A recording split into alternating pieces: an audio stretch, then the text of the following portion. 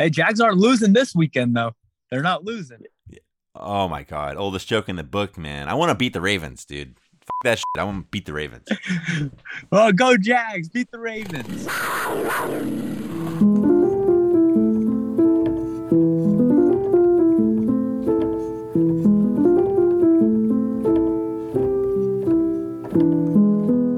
Hello, and welcome to The Drunken Jaguar. This is an SB Nation and Big Cat Country podcast. My name is Bentley Brown, and I'm joined via call by co-host Asad Hassan. Lay it on us, man. How are you feeling now? The Jaguars are 3-7 after losing to the Kansas City Chiefs. Well, Bentley, I don't feel great about it. You tried to convince me we would beat the Chiefs, and I didn't really buy it, but I still tried to believe. Didn't work. Jags fall, and then on top of that, the Broncos just totally blow one against the Titans. I don't even know how, man.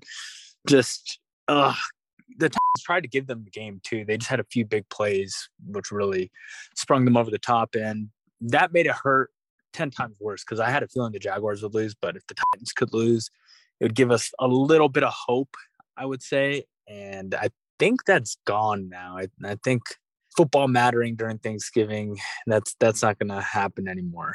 And the only hope we have is tonight. You're recording on a Thursday, and Thursday Night Football, the Packers play the Titans. If the Packers can beat the Titans, we have maybe hope, but I doubt it.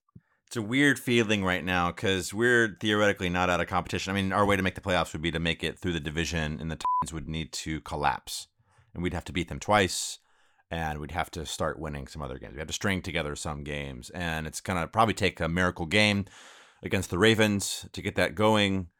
The Chiefs game, you remember what I thought. I thought we were going to pull it off. I thought all the things were in place for a little Jaguars upset. And sadly enough, even though pretty much as much that could go our way went our way, we just didn't get it done. And we failed to capitalize, especially on turnovers. I mean, I'm sure people have already heard time and again that we won the turnover battle 3-0, and we did not turn the ball over ourselves. We started the game off with an onside kick, which we recovered. It happened so fast. I was streaming through the NFL International Game Pass with like my India account and VPN through like Norway or some shit. And and there was like which means sometimes, you know, there's a little bit of a lag in streaming speed. And it happened so fast that I saw the team like, you know, like jogging to approach the ball for the kickoff.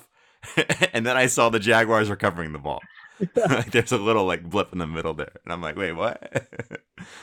But man, how did you feel when we kicked the onside kick? Tell me what was going through your mind, and how did you feel afterwards? I was like, I think we're gonna win this game.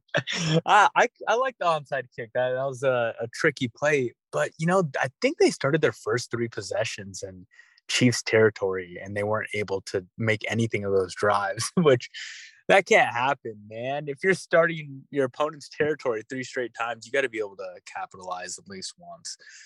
We saw some missed kicks from Riley Patterson. And you're right. Everything kind of went our way, I would say. Like right before half, they fumbled and gave us another 3-point opportunity. And those field goals could have been pretty big, actually, when you look back at the game. And they really just couldn't get off the field. And it didn't matter if it was 3rd and whatever. You knew Pat Mahomes was going to convert on it. The field position thing is crazy because I feel like the Jaguars got great field position. And the Chiefs were getting pretty bad field position. They were starting pretty deep in their own end on some possessions, and they would just go right down the field. And it wouldn't take them long either. You know, they would get it done in 2 minutes. They would get it done in like 5 plays. It's just...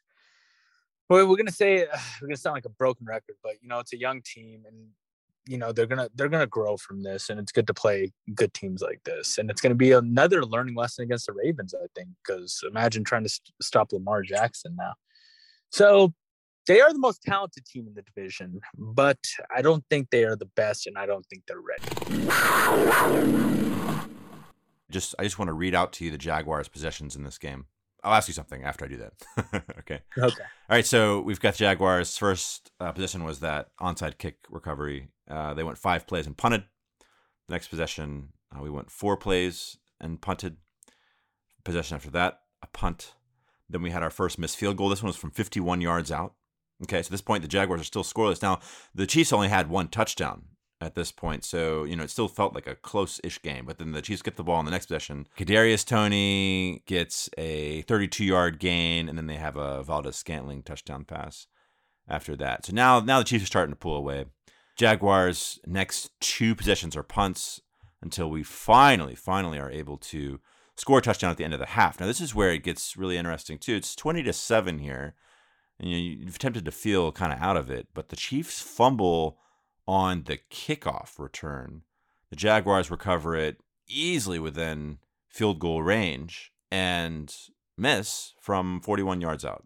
Pretty depressing at that point. Could have been 20-10, could have been 20-13, but instead it's a 2-score game, 20-7. Now we come out in the first half, field goal. Finally, we make a field goal, but the Chiefs answer with a touchdown. Jaguars punt, then the Chiefs get picked off. This is so Cisco is a theme of this game. Andre Cisco, I touched base with one of my Chiefs fans. He said that Patrick Mahomes' interception to Cisco, he was actually specifically targeting Cisco for Cisco's headhunting. It's kind of like a revenge target, but Cisco picked it off. I don't know how true that is, but the Jaguars finally are able to capitalize at this point, 27-17, but don't get the ball back. So, I mean, what kind of a taste does this game leave in your mouth? Are there any good things looking forward? Is there any sign that we're getting there and we're actually going to string some wins together this season? It feels like we're getting there, right? It just feels like they just don't know how to win games yet. And that's what comes with the young team. You do see some bright spots. I mean, Lawrence looked pretty good, in some spots. Chris Jones was just wrecking the offensive line for the Jaguars. So Trevor Lawrence was in trouble back there. But him and Kirk, they were on the same page. I think that's going to be a good connection for them, especially next year. And I think with Calvin Ridley, man, this offense is going to be really explosive. I think it's going to be a lot like what you're seeing in Miami over there with two speedsters with Waddle and Tyreek Hill. You're going to have Calvin Ridley and Christian Kirk. There's a lot of speed on this team, man. I think they have that kind of offensive potential. You already know they have the explosive run game too. So I'm honestly feeling pretty good about the Jaguars. I know it kind of sucks right now sitting here and we talk about the same crap every year, but I feel good about it. I think Ridley was just a huge move, and we know Christian Kirk is legit now. I think he's proven himself. Our tight ends, we have depth at tight end, so I think we're okay there. And our offensive line, I think has been average, but they'll get better too. So bad taste in my mouth, but there's still a lot of games left too. I think even if they don't make the playoffs, if they could beat the Titans twice, that would be huge. Give them that confidence next year too. Like, hey, we can beat this team. We're not just going to get knocked around by this team every single year, because they think it's 2 easy wins. I'm sure that's what all Titans fans think. And you got to beat Houston next time you play them too, because these divisional games are big, and you got to either split them or win both. You just cannot go 0-2 in your division. Woo! All right, it's a lot. That's a lot on our shoulders right now. Speaking of a lot, though, I do want to do a bit of our cue the music statsturbation here and project some stats for the season, because we do finally, it looks like, fingers crossed, knock on wood, whatever, it looks like we have a 1,000-yard receiver and a 1,000-yard rusher on the team. So, do you want to hear some stats, some projections for the rest of the season? I guess first things first, Trevor Lawrence, who people were talking about his games with a passer rating above 100. Now he's on pace to set a Jaguars record for that this year. So overall, solid play. I would say not making as many attempts further down the field as you'd like. Part of this seems to be the type of game we're calling these days. So Trevor at the moment has completed 227 passes out of 348 attempts. He's at 65% completion rate for 2,334 yards. Now, he's on pace for 3,967 yards. So really 4,000 yard season. I think he'll get there. Is it like a new level though? Because 4,000 yard season is good for a quarterback, but I feel like it was considered good when there was a 16 game season. I think it changed a little bit with the 17 game season. A little bit. My bigger takeaway from this is that given the nature of the game changing and a lot more passing yards on average, or so it seems, the 4,000 is the new 3,000. Yeah. Okay. Yeah, I agree. So yeah, at some point it might be 4,500s and 4,000. I think we're pretty comfortable. I mean, 4,000 is like, okay, this guy's a passer. This guy can get it done. Right. Yeah. And he's projecting here. We got 22 touchdowns and then 10 picks. That's a good season. Yeah. It's not a superstar or anything, but it's a good quarterback. Yeah, for sure.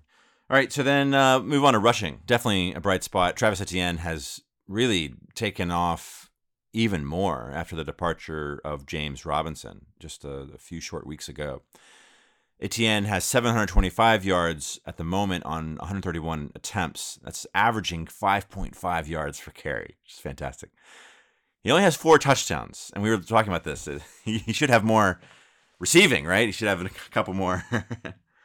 But that's where he's at right now. So he's on pace for 1,233 yards, 7 touchdowns on the season. That's good. That's like superstar. That's elite level. And the guy wasn't even playing in the beginning of the season. He was barely splitting carries. He wasn't barely even splitting them. He was getting like 6 carries, 7 carries a game first couple games. Hell yeah. Yeah, it's solid, right? He's not. It's not like he has like a big start and then tapers off like a lot of backs might during the season. It's just like he's just continually increasing. It's kind of fun to watch. All right, receiving's pretty sweet, man. Not gonna lie here. So Christian Kirk, of course, on his contested contract, he's got 52 catches for 679 yards and 7 touchdowns at the moment. He's on pace for 88 catches, 1,154 yards, and 12 TDs. That's the touchdowns is incredible for one. So that'd be a lot of. If he finishes with 12 touchdowns, anything above 10, I think is pretty damn good for a wide receiver. I think anything above 1,000. If you get to 1,100, 1,200, you're probably really good. And if you're a 1,300, 1,400 yard guy, you're elite. You're that guy. And sometimes the catches they matter, but they don't. But 88, that would be incredible. So I would say that's a pretty great season for him in year one. 88. 1,150 yards and 12 TDs reminds me of some Dez Bryant numbers. Yeah. Even though they're entirely different receivers. So, and Dez Bryant for the Cowboys was someone that you don't question his importance to the team.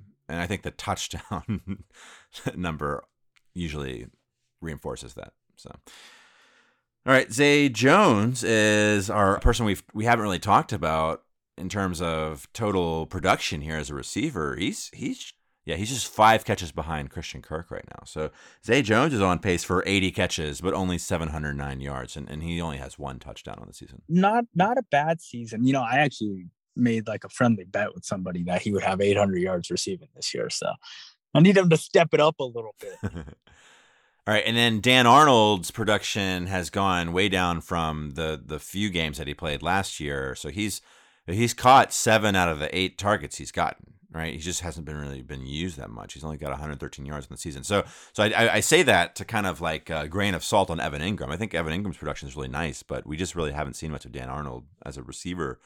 I think they're all screens too. Yeah.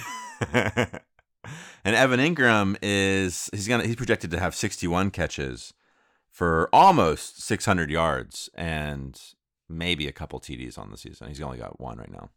He should have 2. They called 1 back because Cam Robinson was in the tunnel on that illegal man downfield. Yep. So Evan Ingram's I think he's been a bright spot. Nice. All right. Well, that's what I got for offense. Now on defense, I don't even know if we can project. The numbers are so low. I don't even want to hear the projections. It's a sacks or anything. I mean, but some exceptions here might be things like, Can Cisco finish off the season with like 5 or 6 picks? I mean, that would be pretty interesting. Mm-hmm. Devin Lloyd and Tyson Campbell each have a couple picks, so they're kind of on pace for something there. And then sack totals, our pressure has just been largely non-existent, or even when we do reach the quarterback, we're rarely getting the quarterback down. So sack totals, I mean, Travon Walker might wind up with 4 sacks here on the year. Josh Allen, maybe 5. Dwayne Smoot is leading the team already with 5. That's thanks to a couple in the last game. So if Smoot can get close to double digits, at least we have someone with a leading, respectable sack lead there. But man, just really underproducing. That pass rush is terrible. It's actually painful to watch. So I feel for the secondary and the guys out there in coverage because they don't do anything to help them on the back end. So you see it as the secondary is bearing the brunt of it. Yeah, I think the secondary, you gotta be a little easy on them. I mean, we know it starts up front. We remember from that 2017 team, that secondary, they were good. They're really good, but they looked so good because, we were getting to the quarterback too. All right, man. Well, let's go ahead and take a quick break here, and we'll be back to talk about Dougie P. Welcome back. I said I got to ask you a question. How do you evaluate the performance of our head coach, Doug Peterson, this year, and what's it going to look like moving forward into next season? Well, if we're asking on like a grade system over here, I think I'm going to give him a B-. Of course, we have a lot of games to play, so that could move up to a B. I doubt it'll move up to a B+, but it could also move down to, in the C's as well. But I think it's been a good change. I think the players really like him. I feel the organization doesn't seem chaotic. You know what I mean? I think everyone's on the same page. I think everyone wants the same thing. I mean, if you go back a year ago at this time, there's craziness happening in the locker room and the whole organization. It was just a mess. And I feel like it's very stable right now. So I think the Jaguars are in the right hands with Doug Peterson. I think he's done a pretty good job. The offense looks just way better, man. Miles better. The play calling's a lot better. I know there's been some questionable decisions, but I'm happy with Doug Peterson. And it's year one, and he'll definitely be sticking around here for a little bit. I know that much. So I'm happy with him. What do you think? Curious.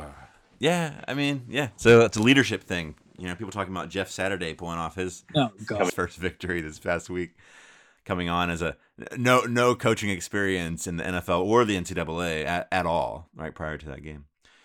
But yeah, Doug Peterson is a player's coach. I wonder if that's the ultimate aspect that a coach should have.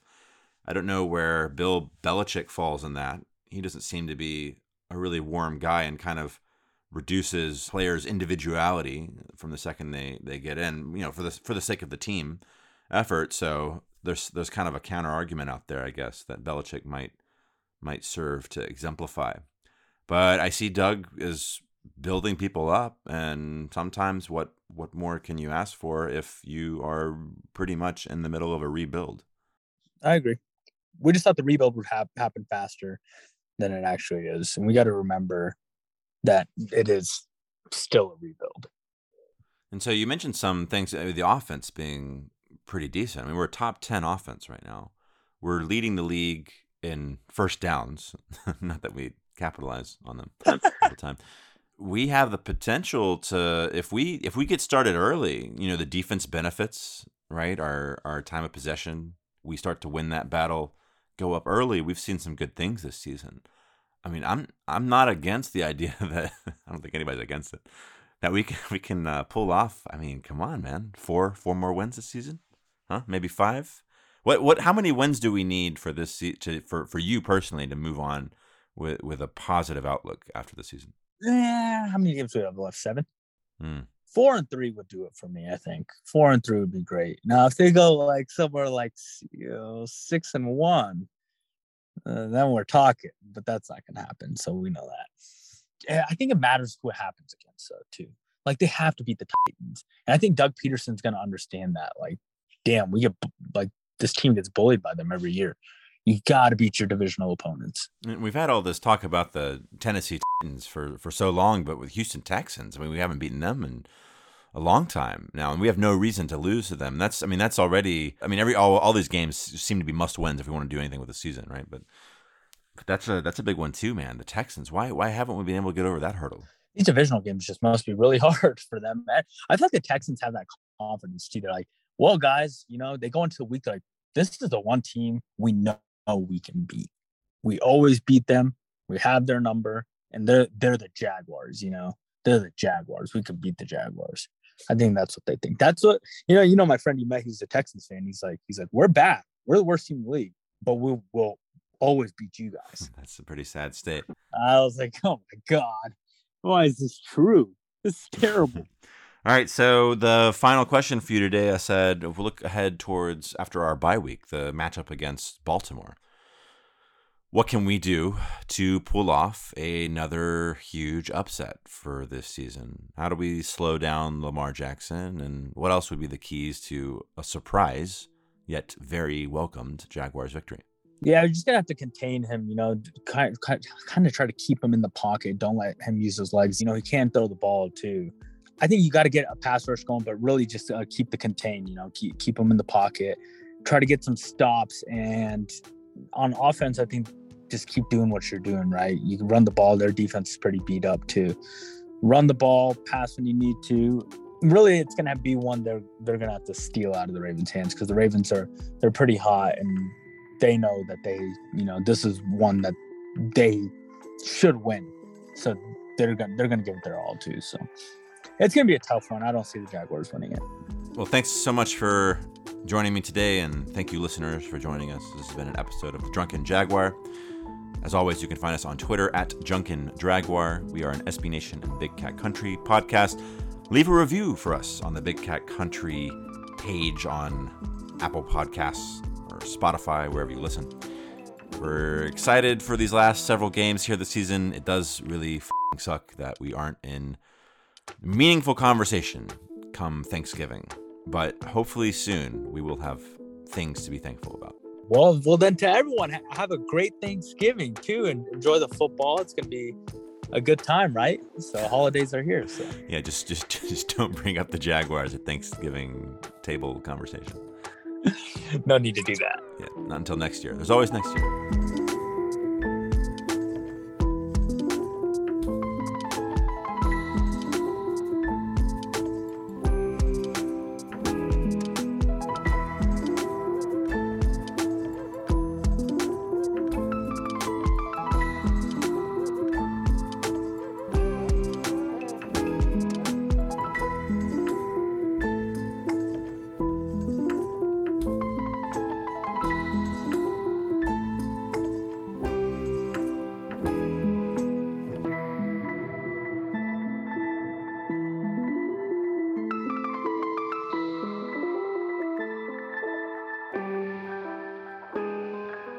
Hey, did you see that Buffalo Minnesota game? Jesus Christ! Oh, what a weird one. I don't know how I feel about it. People are saying, "Oh, the best game of the year." I'm like, it had a lot of hokey moments, man. Dude, I was like, what the fuck is going on here? But that catch was incredible. Yeah. It was like pinned to like three different bodies. It was like came down. And then I was like, how does he still have it in his hand? Like, how did it even get to his hand? What the Yeah, people were like, "Oh yeah, what an amazing catch!" And I'm like, at what point did he catch it? It didn't make sense in my brain. I can't wait for our Ridley highlights next year. Dude, he's gonna. Oh my God, he's gonna go off next year. That was nice as fuck. All right, well, that's something to be thankful for next year, hopefully.